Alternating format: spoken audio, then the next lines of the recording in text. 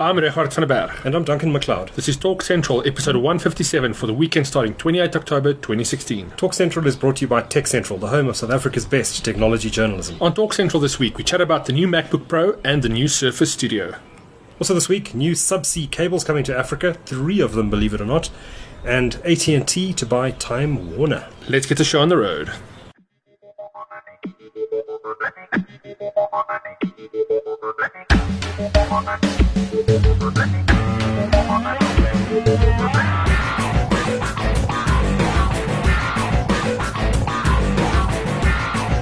Well, welcome to the show. How's it going? How's it, Duncan?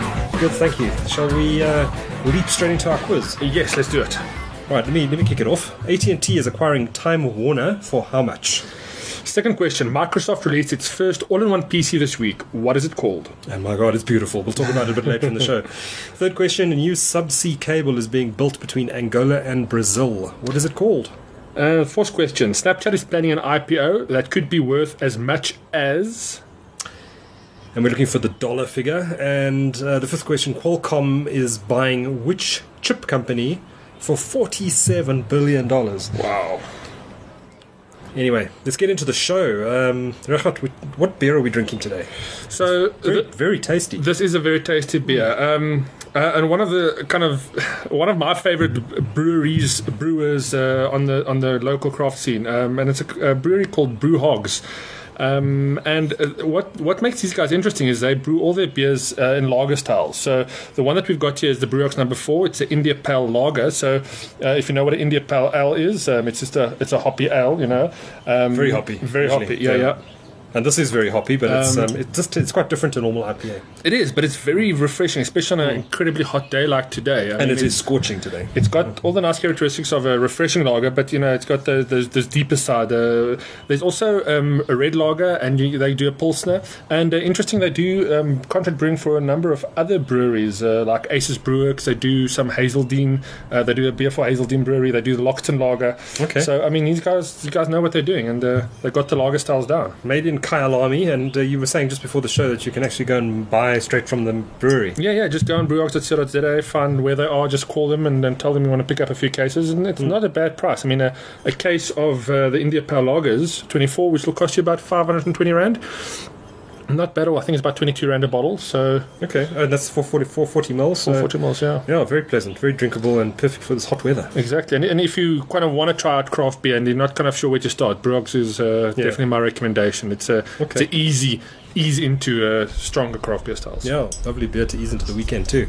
But before we get to the weekend, we've got lots of tech news we need to talk about, and there have been 2 keynotes this week which have been really interesting. Very exciting. The first was on Wednesday and was Microsoft announcing new hardware and updates to Windows 10. We'll get to that in a moment, but first I'm going to chat about the keynote that happened yesterday on Thursday. And that's the Apple keynote, where they announced new hardware, new MacBook Pros specifically. And both Richard and I have had a chance to watch the keynote. And what was your take? What do you think? I mean, obviously the big introduction is of this OLED strip. A little strip on the top. Above the keyboard and below the monitor. It looks very cool. Is it practical? Look, to be honest with you, the stuff that they showed in terms of, if you do video editing or photo editing, that kind of thing, yes, I see there's a massive opportunity for that, because I don't think you can ever have enough real estate, and by taking some of those kind of some of the elements from your screen onto the strip, I can see a benefit. I mean, obviously I haven't played with it, so I don't have that hands-on experience, but it makes a lot of sense. If you can remove the top strip of your Mac OS screen, you win an inch or two. Yeah. But also in terms of functionality, I think there's a lot of merit in having that. Obviously, it's also got included the touch fingerprint reader. Yeah. So obviously integrated tightly into Apple Pay. I think that's quite cool, and we're going to see more of that, I think, on the PC side as well. Yeah. But I like the design. It looked good. It's more of a square shape now, but it's a lot thinner and smaller. And controversially, they've done away with full-size USB ports, so there are only 4. In fact, there are only 5 ports on this entire thing. There are 4 USB-C ports, the smaller ones, that we're seeing in phones now.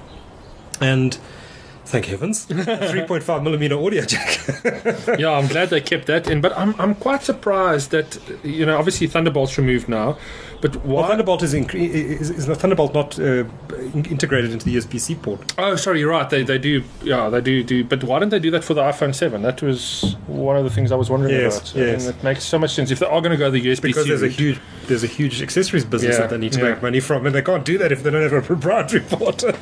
Always about the money. But I love the fact that USB-C is. I think we're going to see a lot more USB-C peripherals out there. Yeah. It's going to be picked up a lot more. We're going to have to use a lot of adapters in the interim, though. Yeah, unfortunately. And one of the things that I personally would miss on the new MacBook is the omission of the SD card slot. I use that thing every day. Yes, that is an oversight, I think. So I use mine as well. But I guess it's another. We know that Apple doesn't really like old technology anymore. They always do away with these things. So you'll have to get another adapter to plug into your USB-C port to read your micro SD card. Oh yeah. And how's about the size of the touchpad? I mean, that thing looks. Oh, it's massive. It's doubled basically in size. Okay, that's actually the thing that excited me the most, was the size of their touchpad. Yeah. Really cool. Apple was the first, if I can call them a PC company, to really introduce large touchpads. Before they did this with the MacBooks, you remember that touchpads on Windows laptops were tiny little things. I mean, they were literally the size of a matchbox. Yeah. A large touchpad makes tons of sense. Makes all the difference. And the bigger it is, the more you can do with it. No, definitely. And if I don't know how your touchpad is on your Dell here, but I've always found that Mac touchpads seem to be more responsive, especially if I'm working in a graphic application where I need to resize, shrink, select. That was certainly the case for a while. I think the PC world has caught up now. I think touchpads on PCs are pretty good. But certainly that was an advantage that Mac had for quite some time. One thing about the ports on this new MacBook Pro, which I find quite interesting, is there's no power port. Did you notice that? No, I didn't. I'm just, you're right. It charges, apparently you can charge it through any one of the 4 USB-C ports. Wow, that is awesome. That is awesome. I don't know what happens if you plug your power into 2. You might avoid a warranty, but I'm sure they've got an engineer that tries that. They'll probably maybe it'll charge quicker. Who knows? Yeah, but those machines are really thin. I mean, if you look at the 3.5 millimeter audio jack, and think about the size of that, and then you think about the thickness of the machine, you realize how much they've slimmed this thing down. I mean, if I look at my MacBook Pro, which is a 2014 model, it's going to be a good 10 millimeters. 5 millimeters thinner. Look, I'm not sure if I'm always happy with the thinner notebook. I think this one is pretty much as thin as I'm very happy with the size of this MacBook. Lighter is always important. Lighter is better, but again, I would much rather have better battery. Yeah, so it'll be interesting to see the battery life on this thing. No, apparently it's quite good. And the buttons. I mean, we also just had a quick discussion about this before the show, but they're going with the buttons that's. That butterfly mechanism that was so controversial. On the thin MacBook, introduced, when was it, last year now? Yeah. Very controversial. I haven't really used that MacBook keyboard to any extent, so I can't really comment on whether it's... but we were saying before the show that keyboards, for us as writers, is so critical. A comfortable keyboard that's got the right play on the keys is absolutely critical, and it's probably the first thing the first thing I look at when making a buying decision on a laptop is, what is the keyboard like? What does it feel like when you're typing on it? If that's right, then you start to look at the other specs. Yeah, exactly. In terms of performance, 2.6 quad-core i7 on the high-end device, 256 SSD, 16 gigs of RAM. I guess you can only go so fast in terms of your processing speed, but the Radeon graphics processor, that could be interesting too. Yes. I mean, we'll have to wait to do some benchmarks, but if it lives up to the ATI brand at least, this could knock current models out of the water. Yeah, very nice machines. So there's 3 models: 13-inch that doesn't have the, what do they call it, the touch bar with Touch ID. Yes. It doesn't have that. And then you've got the 2 more expensive models, a 13-inch and a 15-inch, that have the touch bar with Touch ID. That 15-inch model looks like the one to go for. Oh, yeah. Core i7 processor, 16 gig of RAM. 256 SSD. It's a bit small for a high-end machine. It is. I would have expected a 512 on it, to be honest with you. Yeah, I'm sure you can spec it to that if you want it. Right. Force trackpad. But a very nice bunch of machines. And, the MacBook Pro range was already a very nice lineup. So they've just taken what was already a great product and improved on it. Oh, yeah. But they're not going to be cheap. No, they're not. especially with the rand where it is. Yeah, I mean, what's the current high-end MacBook Pros are going for about 40, I think, 45,000. Yeah. So this would probably come in a few thousand rand more than that, I would imagine. Yeah. Anything else that struck you at the Apple keynote yesterday? Anything that... No, look, I mean, I was focused pretty much on the MacBook. I would look forward to upgrading, but I wouldn't say that I would drop my current model to upgrade to this.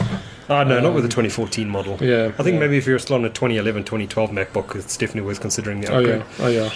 But I love the design, especially that front-end view that you've got on your screen there. It really looks nice. I like they've gone for a squarer look than the current models. But as you know, it's you really need to see these things in the metal, as it were, to really appreciate what they're like and what they're about. In the color, I mean, the color is also, it's a slightly darker gunmetal grey in this particular one. There were two models, silver and grey. Yeah. Oh, I must have missed that part of the keynote. I'd go for the grey one. I think it's a better looking machine. Yeah. I don't think they have their MacBook Pro in that color at the moment. No, it's all the silver. Yeah. Interesting to note, I'm just comparing a top-down photo of my MacBook versus the new one, and you can see the speaker port also. I mean, there's a lot less space for the speakers on the bottom part next to the keyboard. So it's shrunk that size down quite well.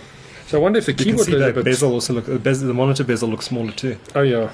Not almost edgeless as we see in some models like the Dell XPS, but it's it has shrunk. They've shrunk everything. Edgeless on this would have been amazing. Yeah. I mean, if I compare it to what your Dell looks like here with that, I mean, it looks like the screen is touching all corners. Yes. It's beautiful. Yeah. But I think it's going to be... I suppose they've got to leave something for the next upgrade, yeah. Anyway, so that was the big Apple keynote this week. And funnily enough, the thing that exally excited me more was the Microsoft keynote. Oh, yes. They are making hardware now that I would imagine Apple would produce. In fact, they're out-appling Apple, especially with this new Surface Studio all-in-one PC, which is absolutely stunning. I couldn't believe my eyes when I saw it. Yeah, this is a Microsoft that is yearning or that's hungry to take back what is theirs. Yeah. And I think the fact that they aimed at, and even the Windows 10 update was aimed at creatives, to me is a very important thing. Not only because I play in that industry, but so many people use these devices. Or so many people in the creative industry that use these high-end machines, their requirement for the actual hardware is so particular, and nobody's really addressed it. I mean, Mac used to do it for a long time, Apple used to do it for a long time, and they got it right. But if you look at the way that machine moves, that desktop machine just slides down, and it can become almost like a piece of paper in front of you. Yeah. So well executed. Mark, somebody at Apple must be going, why didn't we do that sooner? Yes. I'm sure they've thought of it, but they should have done something like this. Yeah. Well, they've got this guy, Panos, I forget his name, Panos Panayiotou or something like that, who's heading up this division. He was played a lead role in the keynote. I think based on comments I read online, he rubs up a lot of people up the wrong way. He seems quite arrogant, but he's certainly doing a good job there. And have you seen the video that Microsoft released for this studio? Yes, demoing it. It's absolutely stunning. I'm just going to play it here again because it's just amazing. If you'll find it on Tech Central if you go to our article on this. But it's quite amazing what this thing does. But what I really like is the hinge on this thing that kind of disappears into the background when you've got it in sort of vertical mode. You don't see it because it kind of goes behind the monitor, and then you press it down and it becomes like a big tablet in front of you. I could actually see myself taking this thing to places, Yeah. It's. I think it's thin enough that you can actually put it in a decent bag and take it with you, Yeah. And it's good to see Microsoft's always been strong on hardware, and if I look back at some of the peripherals I've used over the years, some of my favorite bits were Microsoft branded. I mean, back in the days when they were strong on the keyboard and mouse, I mean, they did it very well. Yes. But they've never made computers before, which is... that's a page out of Apple's, but I think they have to take charge with this kind of thing if they really want to drive. It's kind of like the Google model in a way, which makes the Nexus and now the Pixel phones. Yes. It's really taking... it's really doing with Windows what they think is... And giving ideas to other PC makers, saying, well, this is what we think you can be doing. Exactly. Even if the majority of the market won't be buying this, which they won't because of the price points. But I think, if you look at this technology potentially, once it shrinks down in price and maybe you get a smaller size screen with not as high-end hardware, this is the kind of thing I can see in homes. Now the desktop PC has new function. Have it in a place where either the kids can learn on or draw on. We've just seen somebody sketching and painting. With a pen, with the electronic pen. But it really looks good. And I really hope this does spur innovation in the PC market, which has become a bit moribund. Yeah. I think Lenovo's done some interesting stuff with all-in-one devices, but nothing at this level. Nothing like this. I mean, if you were to put that in a shelf and showed me this without me seeing the keynote, I would have thought this was the new Mac. Yes. And I think that's what. Not that I'm sure they went out to kind of copy that, but it's such a good design. If you look at the color, the cleanness, there's no real buttons that you have to worry about. Everything's obviously on the side or the back, and the keyboard and the mouse there. I mean, it's very familiar looking hardware. It is. I mean, this is clearly going to take on the iMac head on. Oh yeah, and the high-end iMac at that, not the cheap ones. It's got a 28-inch. I think it's a 5K display, and it's. They say it's the thinnest LCD screen ever made. Which is quite something, because that new iMac is pretty thin as well, and although that's got the hardware in it as well. The hardware here is in the case at the bottom. But it's pretty amazing. It's going to take on that high-end 5K 27-inch iMac. Oh yeah. I use a 40-inch monitor on my desk now, 4K. So going to this would probably feel like a bit of a step backward for me. But the majority of the market is not on 28-inch monitors; they're on 20 or 24-inch. So it's probably pitched right, but it's not cheap. The base version costs $3,000, so $42,000 before import duties and taxes. So we're probably looking at about 50K. Yeah. And that's for the base model. It goes up from there to 80,000 rand. I think I worked out for the top end model. Again, for creative studios, I mean, they are going to jump at this, and because it's going to make you so much more productive. One company that I think is really going to suffer as a result of this is Wacom, because they've produced with their Cintiqs and their Mobile Studio Pro, which is basically a large touchscreen computer. Yeah. They can't compete with this. I mean, yes, these devices are great, but compare that to what Microsoft's producing and the functionality that you get from a fully fledged high-end machine. I mean, these. You won't be able to play games on these. Where on that you will on the Microsoft Surface, you'll definitely be able to do it. Although there was some criticism for the graphics card they've used. Everything else is high in spec, but the graphics card I think is an M980 NVIDIA GTX. Oh, I didn't see that. That's interesting. Well, again, which is fine for doing CAD work or whatever. Yeah. It's not a gaming machine. It's not a high-end gaming machine. It'll power that 5K display without any hassle, and you can do great Photoshop and video editing work on that. Yes, definitely. But you're probably not going to play Grand Theft Auto on it. I also like the Surface Dial. I mean, that was a very interesting looking little device. Yes. It's a little round puck-like device that sits on your desk, but you can also you can turn it from it. I think it's got a touch screen, and I think it can turn. But once you put it onto your screen, it immediately interfaces with whatever you've got on the screen, and you can change things like colors in real time. It's great for artists who are drawing stuff. Yeah, it looks very cool. I wonder if that Surface Dial is going to come to become a standalone device on its own that you can purchase from Microsoft. That'll be interesting. I don't know if it works on anything else other than the screen of that particular computer. But if you can use it on a desktop, it means you should be able to, you might not have the ability to put it onto your screen, but if you can have it on your desktop. But if you've got a touch screen, I mean, I don't know if it's got some special technology in it that you need that particular computer, or whether it will work with any touch screen display. Be interesting to find out. Yeah, it would be. But it looks very cool, Surface Dial. But absolutely stunning piece of hardware. Seriously, if you haven't seen it yet, Google it or just go to Tech Central. We've got the piece up there with the video and all the details about the computer. But amazing to see Microsoft doing stuff like this. They've never been in the PC game before. They've always worked through partners. Yeah. And just a couple of years ago, they started with the Surface tablets, and that morphed into the Surface Book. And now we've got a full-on desktop computer in the form of this new studio. Just shows how technology evolves into the consumer's hands. And I think it's the right thing to do, because it really does show their partners what's possible and what, just like Google does with the Nexus and now the Pixel, this is what we feel you can do with our Android experience. Yeah. Similarly, Microsoft is saying, well, Windows 10 is a great platform and this is what you can do with it if you put the right hardware behind it. And they did a lot of nice things with that Windows 10 update, didn't they? Yeah. What were your highlights there? One of the things that caught my attention was the fact that they made 3D so much simpler to use now. Yeah. I mean, essentially making the Paint program Paint 3D. So now anybody that can operate the basic Microsoft application can design three-dimensional objects and scenes, and I mean, the sky's the limit there. Yes. But then they also demoed the presenter demoed an app on the phone that she basically scanned a 3D model using a standard Windows-based phone. Obviously, they said that's going to come to iOS and Android. Yeah. To scan a 3D object that you can import into that 3D app. Yeah. And then actually use it as an item. That was phenomenal. And then you can 3D print it. Yeah, that was phenomenal. I mean, that was very cool. That was very cool. That was great. The other thing that really grabbed me in this Microsoft keynote was the fact that they are licensing the HoloLens APIs and technologies to third-party manufacturers, PC vendors, and they put a list up on the screen. It was your usual PC guys who are going to be developing their own augmented reality goggles, and I think that's going to be fantastic because it's going to drive down prices. There's going to be a lot of competition and innovation in that space. So we're not just going to be reliant on HoloLens from Microsoft, which is a very expensive product. Yeah.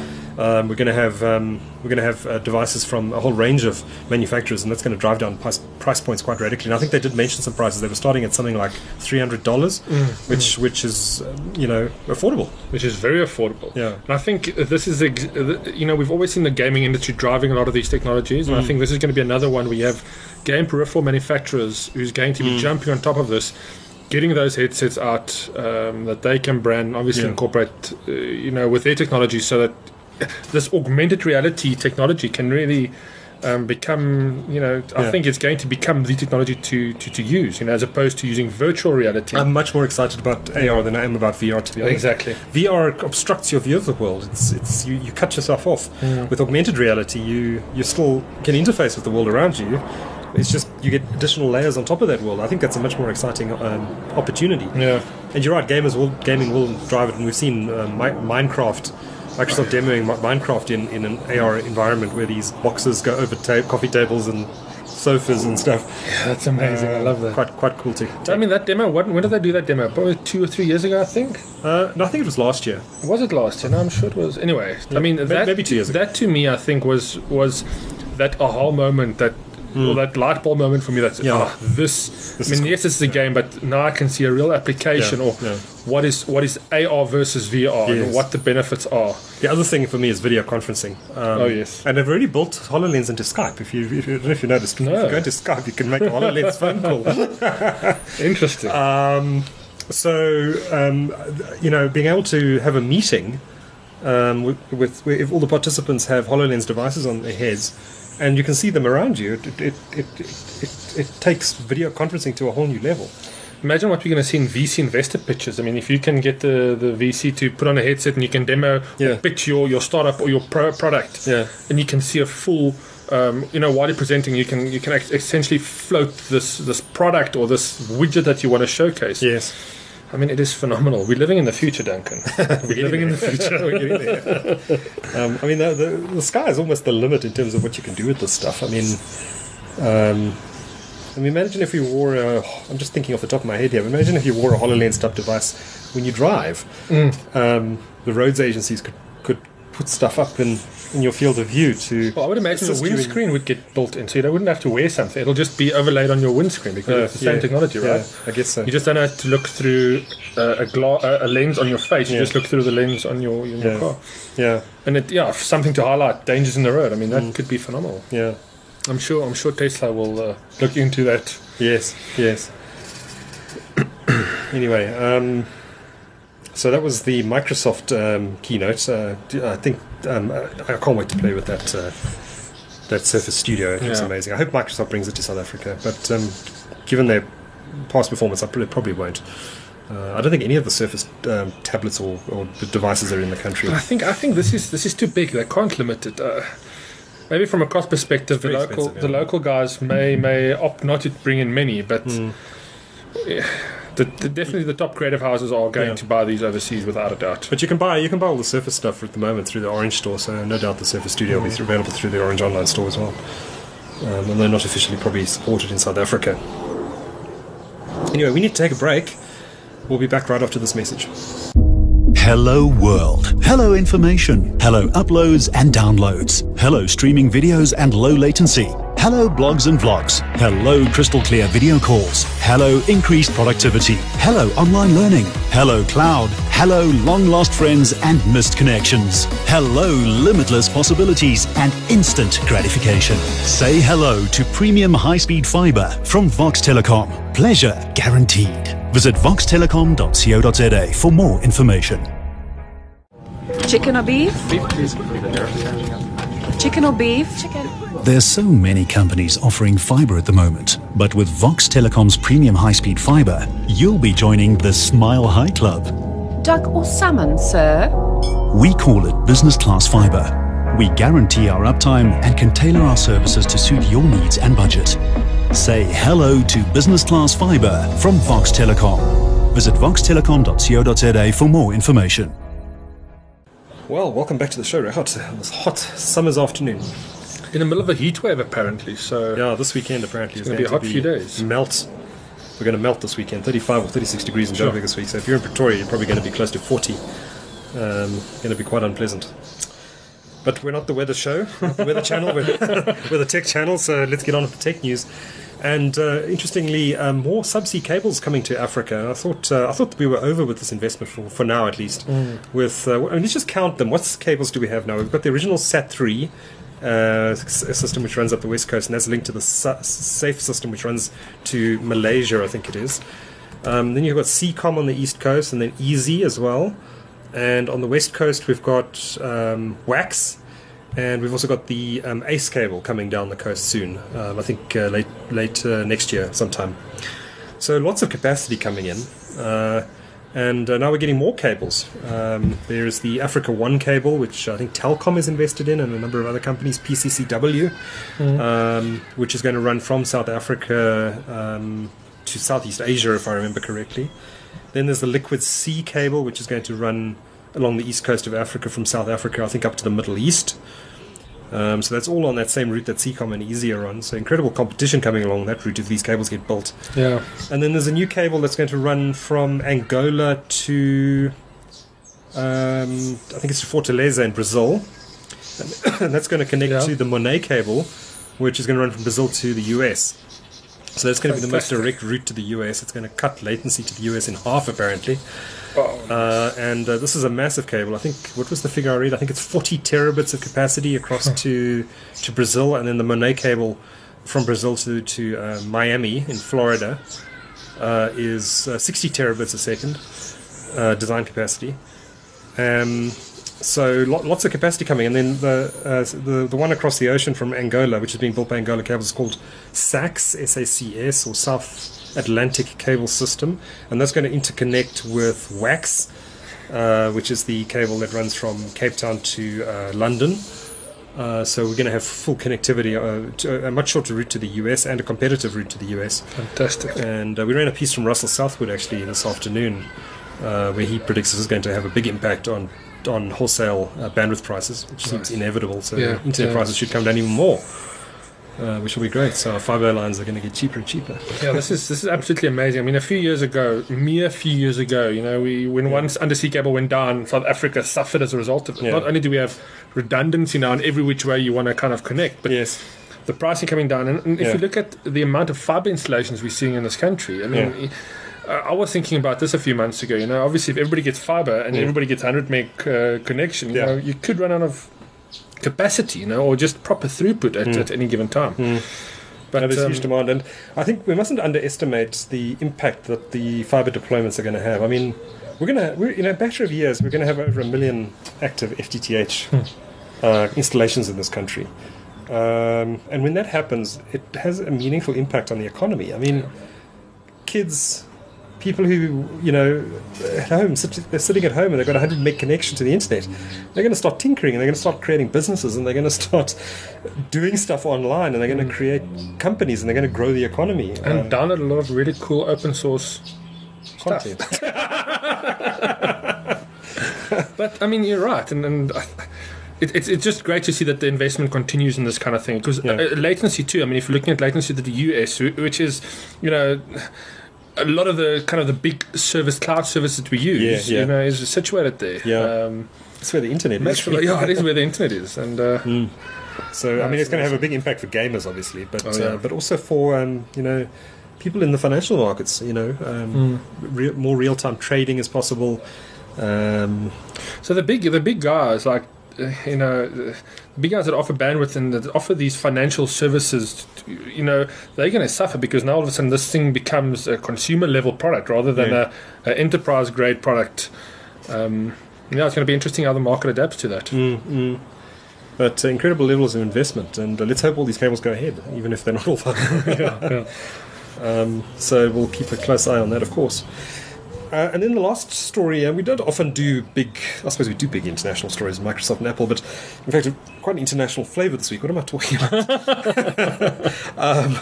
Anyway, the big story acquisition in the US, which obviously grabbed everyone's attention, was the $85.4 billion acquisition of Time Warner by AT&T, still subject to regulatory approvals, of course. But this is a mega deal. This is the biggest telco in America buying the biggest media company in America. And what does this say about the future? This is big telco buying big media. Is this going to result in a whole lot of spin-off deals?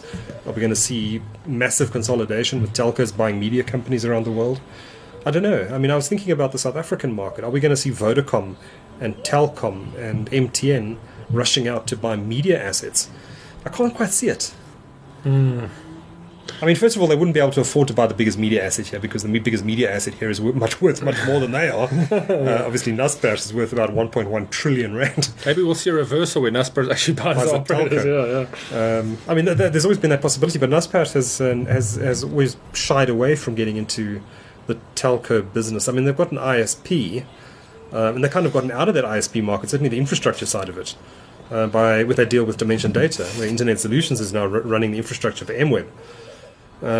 So they've kind of gone the opposite way. So I really don't think Naspers is going to try and buy a telco. But does a telco go and buy something like a Times Media or an independent group? I mean, those are old school newspaper businesses. Times Media is trying to reinvent itself for the internet age, but fundamentally it's still an old school print business. Time Warner at least has a lot of digital assets and pay TV assets and things like CNN. There's a lot of print in there as well. Of course, they own Time Magazine and a whole lot of other print assets. But I just can't see any of the telcos here buying a print company, especially not an old school or a media company, especially not one of the old school ones that seem to predominate in the landscape here in South Africa. Naspers has some new age digital assets. I don't know. Maybe the operators go for smaller digital companies. Look, I don't also think our market is really that progressive. I mean, we do pick up from the best of the US, and then kind of, if you look at the streaming services as an example of the broader business or the broader the category of the business. I agree with that. I don't see it happening, but it's very interesting and maybe a little bit scary to watch this kind of consolidation of businesses because, if one of them decides to restrict some of that content, or we've seen this kind of stuff before. Well, this is of course where net neutrality is going to become a big issue, because AT&T, which is not exactly known for not exactly known for being neutral to the net, net neutral. I mean, AT&T is let's remember. They came out of SBC. SBC bought them, and SBC was the company that came in here and took Telkom and basically turned it into a ruthless monopoly in the 1990s. They're not known for, or let's say they are known for being a ruthless player that will crush competition wherever it sees it. And if there's an opportunity to use their bulk and their network to cut off Netflix or Amazon Prime or one of these guys, I've got no doubt AT&T would do it, just based on their past behavior. So the regulators in the US are going to have to be quite firm, and I think they're going to and the American market is going to have some pretty strong net neutrality regulations to prevent AT&T from doing that. Let's hope good prevails and that we. Of course, get access to our content. Of course, if Donald Trump becomes president, he's going to veto the deal. That's what he's already said on the campaign. On his campaign tour. We'll have bigger issues to deal with. We'll have bigger issues, like probably World War III. Yes. And, We got all this good bandwidth. Let us not ruin it now, guys. Please. We just got connected to the net. Yeah. We're putting in a huge cable to the United States, guys. We don't need you to go mess it all up by electing the wrong guy. Anyway, Donald Trump. When is the US elections? 8th of November. Or Soon. So it's 10 days away. 10 days away. So we'll know in less than 2 weeks.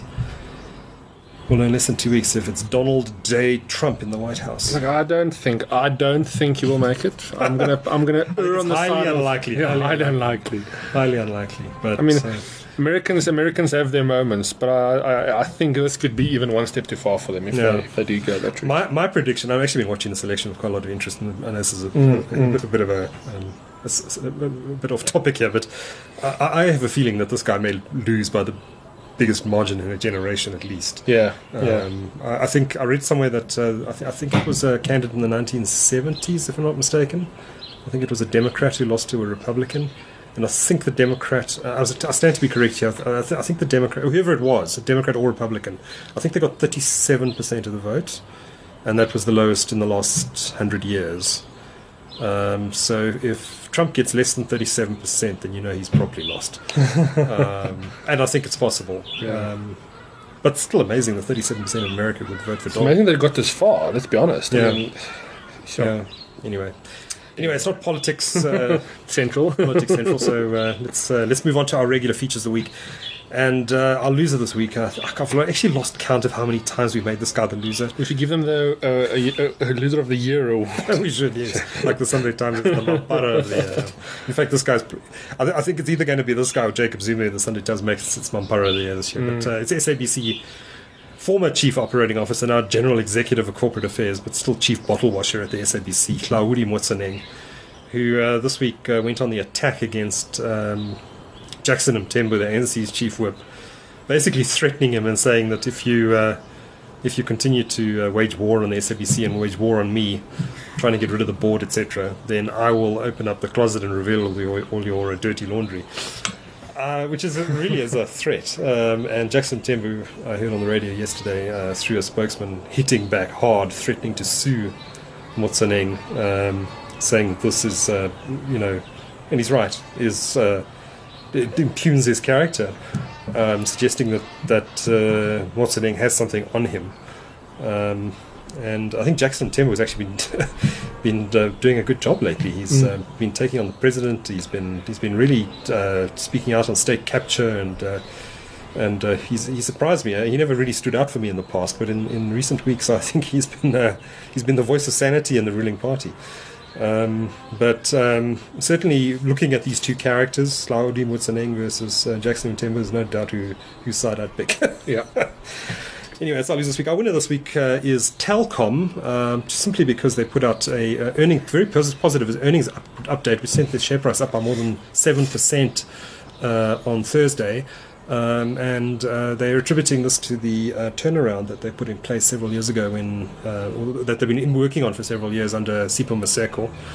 And it does look like Telkom is starting to turn the corner. Obviously, still lots of issues there, and they're facing a very competitive market now. Vumatel busy stealing their last mile lunch, and pressure on margins and stuff like that. But they've cut the organisation back, scaled it back. They probably still have more work to do, but there are signs that all that hard work that they've done in recent years is starting to bear fruit. So Telkom is our winner this week. What's your pick? It's all about education for me. Over the last, I've been doing a lot of video work and teaching myself how to kind of, do something new and interesting. You can only watch so many YouTube videos before you realize that the people showing you these YouTube videos only know one thing themselves. So one of the things I've been spending some money on as well is an online service called Udemy, udemy.com. Essentially, you, as in you, the person, can create a course for anybody to upload and share, similar to what Khan Academy does, but Khan Academy focuses more on the educational side, where Udemy really focuses on kind of any skill or any software, hardware, how to knit or whatever. I mean, there's a lot of courses that they've got. Now, these are paid for courses, but if you keep an eye on them, there's often really good deals, and they do like 90% discounts or 80% discounts. But I've been buying a few Adobe Creative Cloud courses because I'm trying to learn After Effects and really create effects onto some of the videos that I make. And I found some really, really good courses on Udemy. You can pay upwards of $20 per course. But the quality is really good, and the lecturers, you can engage with them, and there's Q&As, and I really find that this is one way for me to teach myself or to self-learn new skills. And then I'm being very impressed with the way that the platform firstly works, and you can get it on mobile too. So I can sit, if I was flying somewhere, I can download some courses and actually watch it on the plane. I've been really impressed with their offering. So udemy.com, it's well worth checking out. I mean, they've got everything from music to academics, teacher training, even health and fitness, photography, lifestyle marketing, office productivity. I mean, they've got a lot of stuff there. Yes, it is paid for, but I think the value there is well worth spending the money on it. And if you are in if you are going to teach yourself or kind of want to just learn more, I mean, and that's some of the other big courses, stuff like Google SEO and that kind of thing. They've got really cool courses on there. You can obviously see which ones are better rated, which ones kind of people prefer. And that's just usually the ones that I go for. But in the creative side, in the creative industries, there's a lot of courses there. If you've got a business and you want to teach your staff, I would just buy a few of these licenses and get it to these guys. They can go through it at their own time. And like I said, it's not just video. There's kind of support after that. So if you have questions or if you want to get in contact, or you can even chat to other guys that are also on that same course as you, and you can do it obviously at your own pace. So that's udemy.com. That's pretty cool. I'm obviously a huge fan of Khan Academy, which I think many of our listeners will know. And Khan Academy is very cool. It's completely free now, I think since about a year ago. And there's some amazing stuff in there, particularly their stuff on history. If you've got a quiet Sunday afternoon, it's almost worth throwing it up on the TV and just watching some of it, because it's actually a good idea. History, there's a if you use Windows, there's an app available for Windows 10. So shall we do Renaissance and Reformation? we can do it now. If you guys have time, it's another 3 hours, but we can sit through. We'll extend the podcast. No, we won't do that. But Khan Academy, I can't dispute that too. I mean, they kind of, Udemy and Khan Academy sits on two different ends of the spectrum, but. I love the fact that we can learn online anything we want. I mean, how often do you need to do something? Just go to YouTube. How do I build a bra? You can do these things, and I love that. How do I take a SIM card out of this particular model of phone? I do that so often, particularly the Sony phones. It's like they've got these weird little SIM trays and stuff. And it's like, YouTube, help me. Let me not lose the SIM card inside the phone. Oh, I love YouTube. I love YouTube for that reason too. Indeed. And it's usually either some guy from like Northern England or Eastern Europe with a terrible accent. Sort of, he's made this video, and he's obviously so proud of this video. But then you look at it, it's got like 2 million views, and it's got the content you want, right? And it's often better than reading a 5-step tutorial, because there's so many of those. You don't know which ones are good. But with these, you can actually see the views. You can see the responses.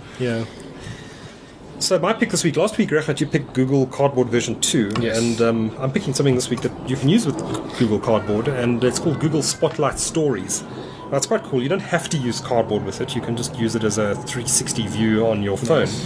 But if you plug it into Cardboard and click the Cardboard icon in the videos, you can get access to some pretty cool content. There's not a lot of content here. I think there's 5 or 6 things you can download at the moment, and they're quite big downloads, so do it over Wi-Fi. But it's pretty cool. They've got an episode of The Simpsons on here. Nice. It's kind of an interactive Simpsons where in VR, where you can look around in 360 degree. I'm just playing it here. Oh, guess what I'm going to be doing tonight on my Google Cardboard version 2. I don't think you can look around in the intro component of this video, but it's quite cool. It's. Oh, so this is obviously the intro. Yeah, this is the intro, and then it gets to... asking if it's VR yet. Is it VR yet, yeah. Planet of the Couches. Yeah, there we go. So now you don't have to have Cardboard in, and you can look around in 3D. That is phenomenal. It's a complete 360 video as you move your phone around. I'm going to hurt my neck watching this up and down as well. Episode. But the coolest experience is when you plug it into Google Cardboard. and then you watch it in that way, and then you can use the little shutter on the Google Cardboard to interact with the environment. Oh, that's brilliant. But it's quite cool. It's called Google Spotlight Stories. There's a bunch of content here. I actually haven't looked at all of it yet. I got stuck in the Simpsons thing and then ran out of time. But they've got a bunch of other items of content here. There's something called Rain or Shine. That's coming soon. Something called Pearl. Something called On Ice. It is very similar to what we mentioned last week, that app called Within, which also has a bunch of kind of created content for that. But that seems to be a kind of different angle. This is very documentary style, where that seems to be story driven or kind of like something you can enjoy more entertainment wise. So that's called Google Spotlight Stories. If you've got a Google Cardboard, definitely go and have a look at it. And you can build Google Cardboard at home, can't you? You can download. No, you need the lenses. Oh, you need those special lenses. That's right. If you look at last week's show notes, there's a company in South Africa that you can actually buy Google Cardboard for about $150 version 2. Okay. So it's well worth looking at. I'm sure you can get it a few other places, but well worth investing a little bit of money to get it, just to expose yourself to this amazing VR world. Yeah. That's cheap. $150 is a no-brainer. Just do it. Yeah. Anyway, that's our show this week. Before we sign off, let's get back to our quiz. Richard, do you want to... Sure. The first question we had, AT&T is requiring Time Warner for how much? The answer, $85.4 billion, which is about 1.2 trillion rand. That's a lot of cash. It's a lot of money. A lot of cash. That's a big bonus. A lot of money to pay for Time magazine. Yeah. Our second question, of course, we answered a lot of these questions in the show this week, but Microsoft released its first all-in-one PC this week. What is it called? And, of course, it's the Microsoft Surface Studio, and I want one. Yeah, make it 2. When you place your order, just sign me up as well, please. Sure. Third question. And we'll use your credit card. Oh, I thought we were going to use yours. I'll pay you off in terms. Third question. A new subsea cable is being built between Angola and Brazil. What is it called? The answer, SACS, and that is South Atlantic Cable System. And then Snapchat is planning an IPO that could be worth as much as, and the answer, believe it or not, for Snapchat, $40 billion.